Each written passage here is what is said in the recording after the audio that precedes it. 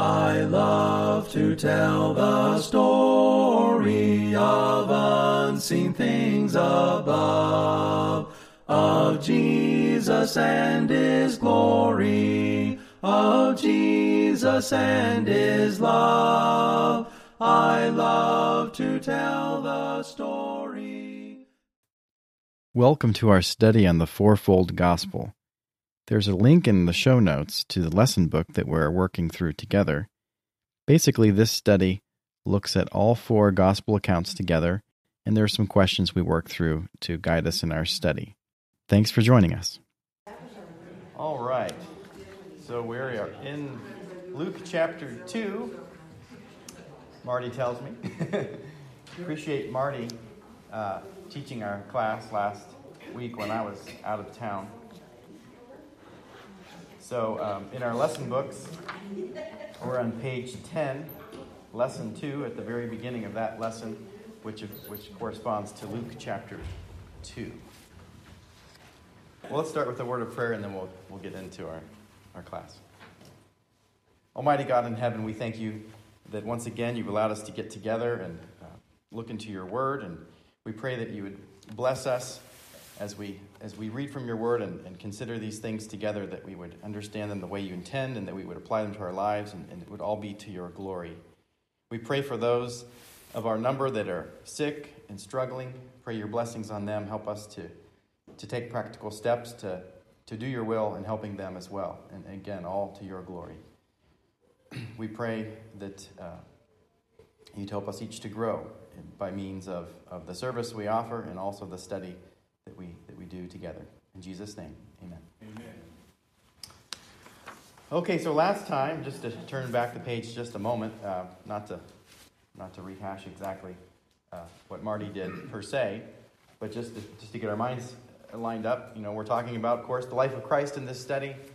Last week we talked specifically about the part where Mary met with Elizabeth. Of course, Elizabeth was the mother of John the Baptist, a miraculous birth because she was an older barren woman. And then Mary, of course, a miraculous birth in that she was a virgin and did not know a man, but yet the Holy Spirit brought this to be. And so these two ladies met while John leapt in the womb of Elizabeth and all of that. And then we talked about how Zacharias had been told about this birth and was unable to speak. And then at the naming of John, there was this question of, what should you name this child? And of course, Elizabeth said, well, his name's John. And we assume that over the course of 9 months that Zacharias had, although he could not speak, must have communicated that to her in some way. And then as that question, well, no one's related, no one in your family's named John. Why would you name your son John? And then they go ask the father who can't talk and have him figure it out by writing and communicating that in fact it was John. And then that's where Zacharias is then able to speak again and glorifies God and sort of gives some prophecies about John and what he'll do. And then right after that, in terms of the chronology, and we're trying to focus on the chronology, making sense of that, that's right there where I would say the announcement to Joseph occurs. You know, that was back in our questions back there on page 9. We looked at that in context of question 15, was it? And I was kind of making the point that wasn't quite where that fit. This would be where that would fit. So this would be the point, I believe, where Joseph is then announced. You know, hey Joseph, you've heard that your betrothed is pregnant, and she's your betrothed. You're not with her, and so you're assuming she's unfaithful and impure and all of this. But in fact, this is of the Holy Spirit, and don't be afraid to take her as your wife. Okay. So that leads us to lesson 2. Christ's life prior to his ministry is the label we have there. And the first little section is the birth of Jesus. Any thoughts on, I kind of just breezed through what I think Marty probably talked about based on just the fact of the questions there. Were there any thoughts or questions or comments on that review? Was there something cool I missed, Marty? Very good. Okay. All right. Well, let's go into our Bibles here and read Luke chapter 2, verses 1 through 20. And if you want, you can follow along the screen or your Bible or whatever. Luke chapter 2, verses 1 through 20. In those days, a decree went out from Caesar Augustus that all the world should be registered. This was the first registration when Quirinius was governor of Syria. And all went to be registered, each to his own town. And Joseph also went up from Galilee, from the town of Nazareth to Judea, to the city of David, which is called Bethlehem, because he was of the house and lineage of David, to be registered with Mary, his betrothed, who was with child. And while they were there, the time came for her to give birth. And she gave birth to her firstborn son, and wrapped him in swaddling cloths, and laid him in a manger, because there was no place for them in the inn. Verse 8. And in the same region there were shepherds out in the field, keeping watch over their flock by night. And an angel of the Lord appeared to them, and the glory of the Lord shone around them, and they were filled with great fear. And the angel said to them, "Fear not, for behold, I bring you good news of great joy that will be for all the people. For unto you is born this day in the city of David a Savior, who is Christ the Lord. And this will be a sign for you. You will find a baby wrapped in swaddling cloths, lying in a manger." And suddenly there was with the angel a multitude of the heavenly hosts, praising God, saying, "Glory to God in the highest, and on earth peace among those with whom he is pleased." When the angels went away from them into heaven, the shepherds said to one another, "Let us go over to Bethlehem and see this thing that has happened, which the Lord has made known to us." And they went with haste and found Mary and Joseph and the baby lying in a manger. And when they saw it, they made known the saying that had been told them concerning this child. And all who heard it wondered at what the shepherds told them. But Mary treasured up these things, pondering them in her heart. And the shepherds returned, glorifying and praising God for all they had heard and seen, as it had been told them. So, a familiar story, but, getting into the details, sometimes there's a lot of pop culture things that maybe are read into that aren't in the text, but let's get into our questions here. The first question asks us, who sent out a decree requiring all to go to their own city to be enrolled?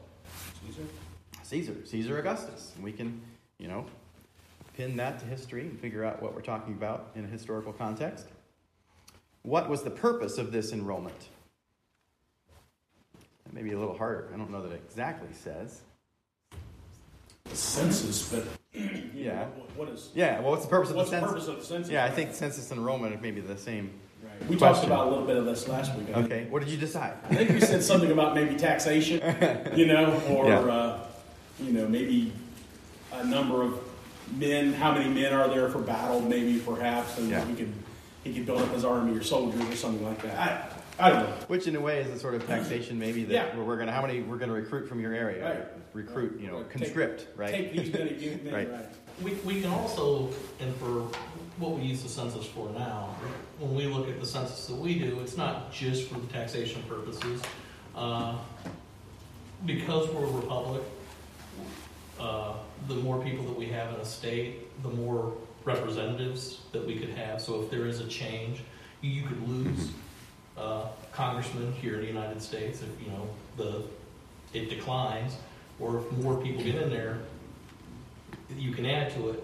And even though Caesar Augustus is the emperor, there was still the facade. The facade, yes, of what the republic is. and those still there, and because he would use bribes and influence just like any politician that we would talk about. So the census could be put in place. We could maybe infer that there was that political hot potato issue. That's kind of the stuff that they would be about. And that certainly resonates with us. That's what the census is about, or at least one of the main purposes of our census in the United States, for representation. So all of those are good ideas, and probably it's a combination of those. I mean, taxation, we usually think of maybe income tax kind of thing or whatever, but it also, I've heard it suggested, especially related to how they went back to that land, that perhaps they actually own property there, although we also get the sense that they're poor, so I don't know, but some have suggested that they own property there and had to be there to be involved in taxation with regard to their land. Either way, government wanted to know who all was there, and apparently to not double count people, like, well, okay, go home so that we know where you are, and we're going to get a good number and that sort of thing. Huh? At this time, lineage was very important to be able to trace back. And so I think that's one of the reasons why that they're required to be registered. You say you're a Jew, we'll prove it. Something of that nature, you know. What is your lineage and so forth. And the only way they're going to be able to do that is keep the records. And as we know, back in 70 AD when all of that was destroyed, and that presented some problems for people. As far as the genealogical records right. that were stored in the temple were burned. That lineage was very important. We're kind of bleeding into this other part. What is meant by phrase his own city? Why did they have to go there? Hometown, I guess. Hometown. Well, not necessarily hometown. Like, well, this is where I was born and raised. This is what we mean. Yeah. But For their ancestors. Ancestors, right? So the city of David. David is the one that were concerned with as far as the lineage. The Christ would come through and all of that. But that relates to the tribe of Judah, and so that would be where they're descended from. All right, number 2. Where was Joseph required to go as a result of this decree? Who accompanied him? We kind of already touched on that, right? Going to Bethlehem. And who going to Bethlehem because of the connection to David. That's the city of David, as far as where he was from. We also refer to Jerusalem as the city of David, I guess, as well. So who accompanied him and why? Mary. And why would he take Mary? She was with child number 1. Yeah. He was betrothed to her, so. Yeah. And then she was also of David. We've studied these genealogies, at least on a cursory level, and that's one of the things we've understood, that both of these are descended from David. So that, plus being essentially married, that betrothed is more than what we would think of an engagement. It's more of a committed engagement, kind of thing. So that kind of makes sense. And I don't know if there's more to it than that. I don't know if anyone had other ideas. Would they have done taken the census, if a woman was not married? I mean, all these people are coming in, and we're talking about the man and his wife. Would they, as a woman came through, would she have counted in that census? Well, I think you're alluding to how we often see biblical censuses referring to the number of men. But this is a Roman census, so maybe that doesn't...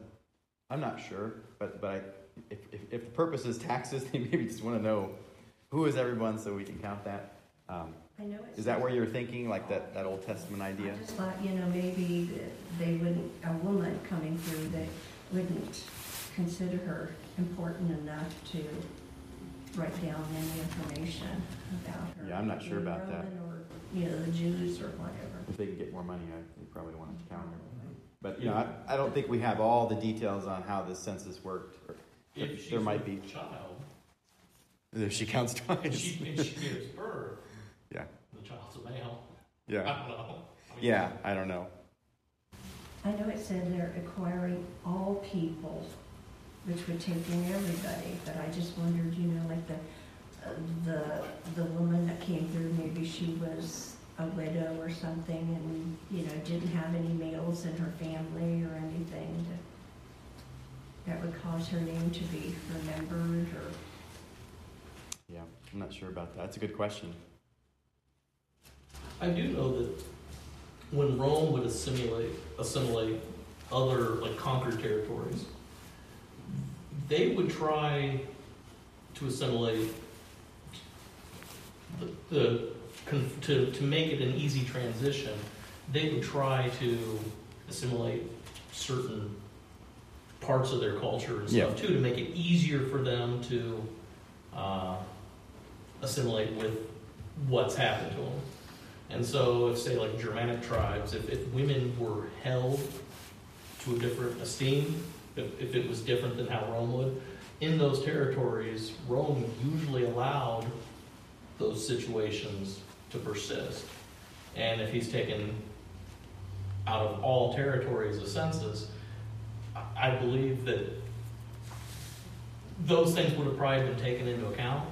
So, however the Jewish people would be during that assimilation period, it would probably have been the same thing. The traditions and stuff that the Jews had, in order to make it an easy transition with the least amount of conflict, they would try to do that. And that very well might be the case with regard to the census. And so, perhaps the answer is Mary went with him because she was pregnant and his wife, essentially. Or it had perhaps to do with her having some responsibility in the census. I'm not totally sure, but I think that's a reasonable idea that Rome and other nations that had influence over this area over time did take different perspectives, and often they would allow for a certain amount of autonomy with regard to those local customs. And I think the root of Cheryl's question is, we usually see the Jewish people tending to count the males, and so perhaps they accommodated that. Don? You mentioned that at this time this was a Roman province, or yeah. Even King Herod wasn't really a king; he was just a puppet for Rome. If you're going to have a lot of people under you, you're going to want to know how many you've got, who they are, what they are, and so forth. I mean, our government does the same thing. So back then, when they take that census, okay, over here we've got 23,000. Over here we've got another 5,000. And these are Jews, and these are not Jews, and things like that. But they're all under the thumb of Rome. I'm sure they used part of that information to consider how to protect Rome's interests in terms of stationing soldiers and this sort of thing. That may be part of what you're driving at there. Yeah, Rome had their reasons for this, and I think we're probably touching on a lot of the major points there. You kind of want to know, they would want to know where there might be hotbeds of issues or resistance or things like that. And if they have an accurate number, they know the size of the response that they would have to do if anything would come up. And I think the perception was that the whole place was this hotbed of resistance. There was different rebellions and things that would go on, and so they were paying attention to that. I'm sure that this wasn't the first time that this census had been taken. It wouldn't have been unreasonable to know that you had to go from this place back to this place in order to be registered properly. Now, it does say in verse 2 this was the first registration, but I think it's the first registration when Quirinius was governor, just to give some historical context. Dee? Whatever the reason was for this, God uses this in a providential way to place Mary in Bethlehem at the time she's going to give birth, to fulfill that prophecy. So you can see God's hand and how he's making this happen at a time when he needed Mary to be in Bethlehem. Because where would she be if they weren't being drug around to the census in Bethlehem? Right, she'd be in Nazareth. Nazareth, and, right? And he's making the timing just right. So you can see God's hand in all of this coming about with all the prophecy being fulfilled and everything, that he's making sure that everybody's in the right place at the right time for what he wants done.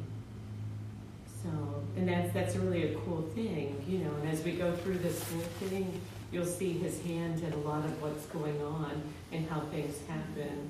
You know, even the placement of the star and different things, you know, you can see his hand in making things come into effect and how he's making things work out providentially for Mary and Joseph.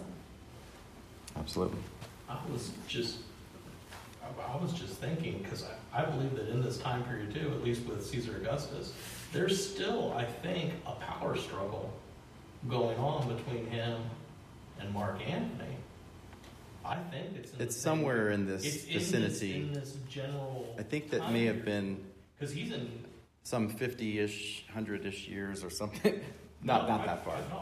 I'm almost positive that this would be in that time period because he was. I know it related to the Herods. It affected the Herods. Because Anthony was in Egypt at that time, and so again, the idea of the census and things moving out. If this was after that civil conflict, there would have been enough collateral damage that they would need to have to take an account of everything that's happened and what was lost. There could be some outstanding situations of why Caesar would have wanted it at this particular time. Yeah, the turmoil of that. And the aftermath. I'm thinking this is more the aftermath. I think that's recent history, I think, at this point. And so Herod had previously been aligned with Mark Antony, and then all that blew up, and so he had to go back and talk to Caesar Augustus and hey, I'm with you now, and all that kind of stuff. Three of them, and I thought that. Yeah, there's a lot of Caesar. There are a lot of Herods. It gets confusing. When Herod is here, as the governor was the third one, because there was three of them that were supposed to rule at that time. I think there might even be three concurrent that are different regions here. It's kind of Herod is kind of like Pharaoh, where it's like who do you mean? Well, there's different guys. Okay, maybe we need a chart for that. I get confused with all of the Herods and all that. Nevertheless, they're bad guys. It's what big picture these Herod guys are, as we'll see. Okay, that was question 2. Anything else on that? Question 3. In what city was Jesus born? Kind of asking the same question different ways here. Bethlehem. We all know that probably without reading this, right? And that's where they were, right? For all this context. But why was he born in a stable? Or is that the word that yours says? No room filled up. Yeah. So verse 7 there, right? She gave birth to her firstborn son and wrapped him in swaddling cloths and laid him in a manger, or some sort of feed trough, right? That you'd find in a barn or a manger, or stable or whatever. Because there was no room in the inn. And now this word inn, some discussion over that of, is this like a hotel, like we would think, or were they coming back home to sort of the family communal home for this family, and then everyone's coming home because the census, and then they were probably late because she's pregnant and it takes forever, and then no room for them at that family home. I don't think it really matters, but just to point out that there's some question over what the nature of this inn was. Okay. What Old Testament prophecies were fulfilled by his birth? Well, I had Isaiah 7:14. Isaiah 7:14, therefore the Lord himself will give you a sign. Behold, the virgin shall conceive and bear a son and shall call his name Emmanuel, which of course means God with us. 9:6. Isaiah 9:6. For to us a child is born, to us a son is given. And carrying on there with additional verses that describe this. Micah 5:2, I had written down here. But you, O Bethlehem Ephrathah, and I think that's another name for Bethlehem, But you, O Bethlehem Ephrathah, who are too little to be among the clans of Judah, from you shall come forth for me one who is to be ruler in Israel, whose coming forth is from old, from ancient days. Yes? There were two Bethlehems. This just indicates. Oh, is that what it is? Yeah, Okay. there's two Just clarifying. Marysvilles in Ohio. But there's two Bethlehems. One starts with a Z, has the extra with the Z, Oh. the name, and I can't remember where it's at. but Just it's like in one of there's the minor multiple provinces Antiochs there. and multiple. Yeah. So this just designated Caesarea. exactly which, so it just shows how specific it was. Okay. In Genesis 3:15, someone was saying it goes clear back to talking about Satan and Jesus. Okay. And then some of that becomes more fulfilled through his death and resurrection later on. Right? Okay. Hosea 11:1, when Israel was a child, I loved him, and out of Egypt I called my son, which of course we'll see that referenced in Matthew, certainly, as we go on. Thank you. Very good. All right, back to our main part of our text here. Okay, question 4. Who appeared to shepherds who were in the fields near Bethlehem?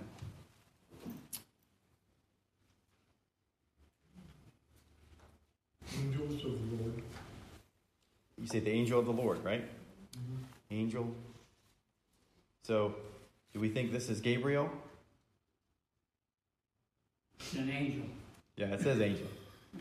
I think we tend to think it's this, we were told in chapter 1, verse 26, when the angel appeared to Mary, that it was Gabriel. And so, Stands before the face of God.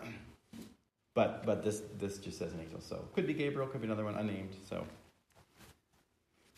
I think maybe in the traditions we tend to want to name them and all that. Okay? What was his message to them, to these shepherds?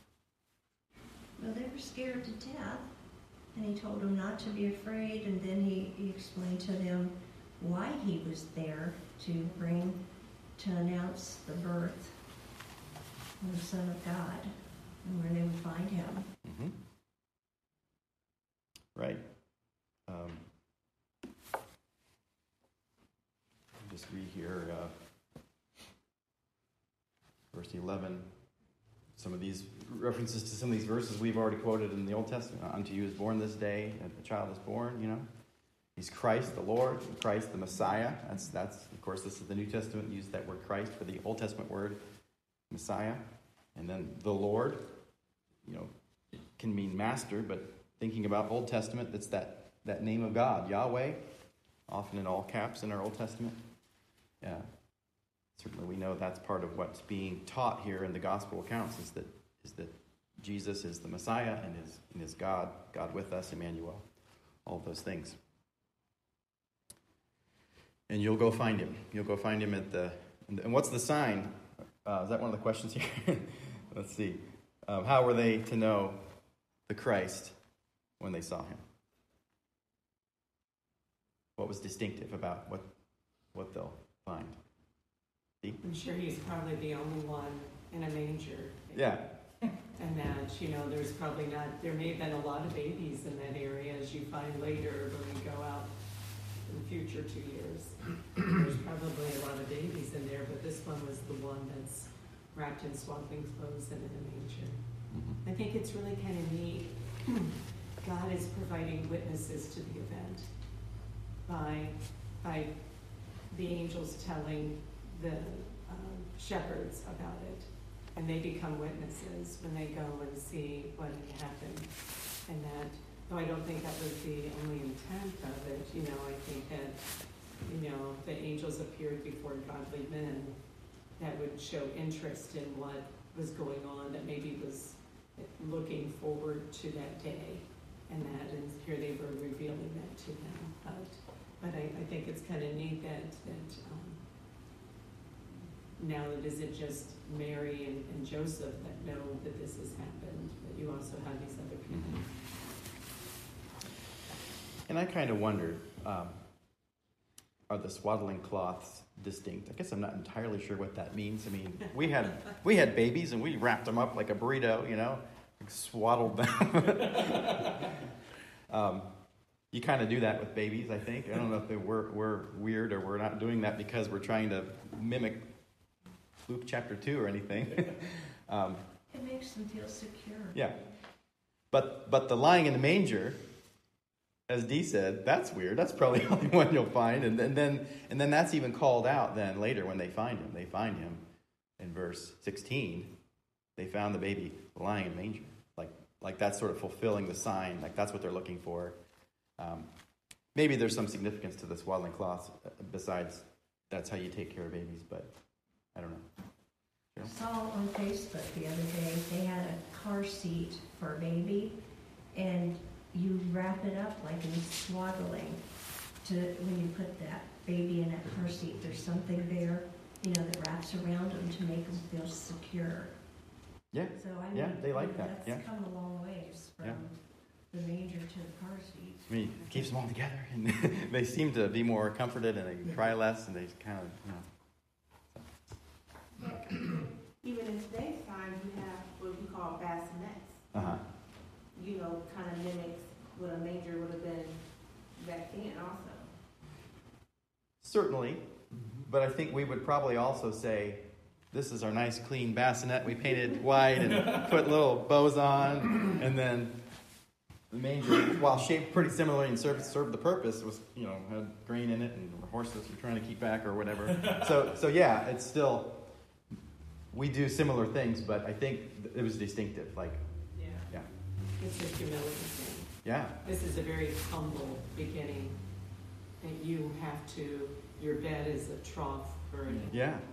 So this shows the humility. He has nowhere to lie his head, he's told later. Yeah, so it's a king born, not in a big palace with a nice big, he's in a stable where nobody lives other than animals, laying in a manger where you feed an animal, so that shows the humility of it.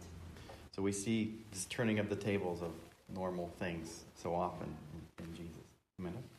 Well, I'm just reading here, when we think of something to swaddle a baby, the burrito comes to mind where you have, I remember Mom showing me how to do this, and I'm like, what in the world? It looks like torture, but they love it. It's one kind of giant cloth or blanket or something, and then you burrito them up, and they look like a bean or something. Yeah. But this is plural. Yeah. So what I'm reading is it's like actual strips, long strips of cloth, so multiple cloths, not just one giant burrito. He had kind of like you think of a mummy, like bands. That's kind of what I'm reading, because I just always thought, the swaddling cloth just wrapped them up like a burrito, like Christian was a burrito. But it's a little bit different. And it's similar to what they did when someone would pass away. They wrap them in these strips of cloth as opposed to one kind of large blanket. And I've heard that point made that at his birth he was wrapped up in a similar way to he was born to die, right? Because we know that is the story. I'm not sure. I don't know enough about the practice of swaddling cloths to know if it's just kind of like what we do with burritoing our kids, or if it is some unique thing. With the strips, or maybe they didn't have enough, the nice blanket, and they did what they could, and they had these junky rags, and they just, speaking to the poverty again. Those are all legitimate ideas to consider. Don? I was thinking, last week that Mary and Joseph are going to Bethlehem. She's nearing that time of the birth, so she knows it's about time. And I think that as they're traveling, or when they prepared to travel, she probably took those swaddling cloths with her. And as has been mentioned, they may have been strips. And if they were strips, they would have been much easier to roll up and carry too. But it was a common practice. So I think that she would be prepared for something like that. It's not like she didn't know this was coming. Sure. But there also seems to be a threat of poverty through this, with regard to not having a good place to stay, although there's sort of a circumstance with the crowding. But, later we see the way that they, the gifts in the temple they gave were those that the poorer people would give, and not those that others would give. We're pretty much out of time there. I'll ring the bell. We'll pick up there next time, Lord willing, on question 5. I love to tell the story, 'twill be my theme in glory, to tell the old story of Jesus and his love.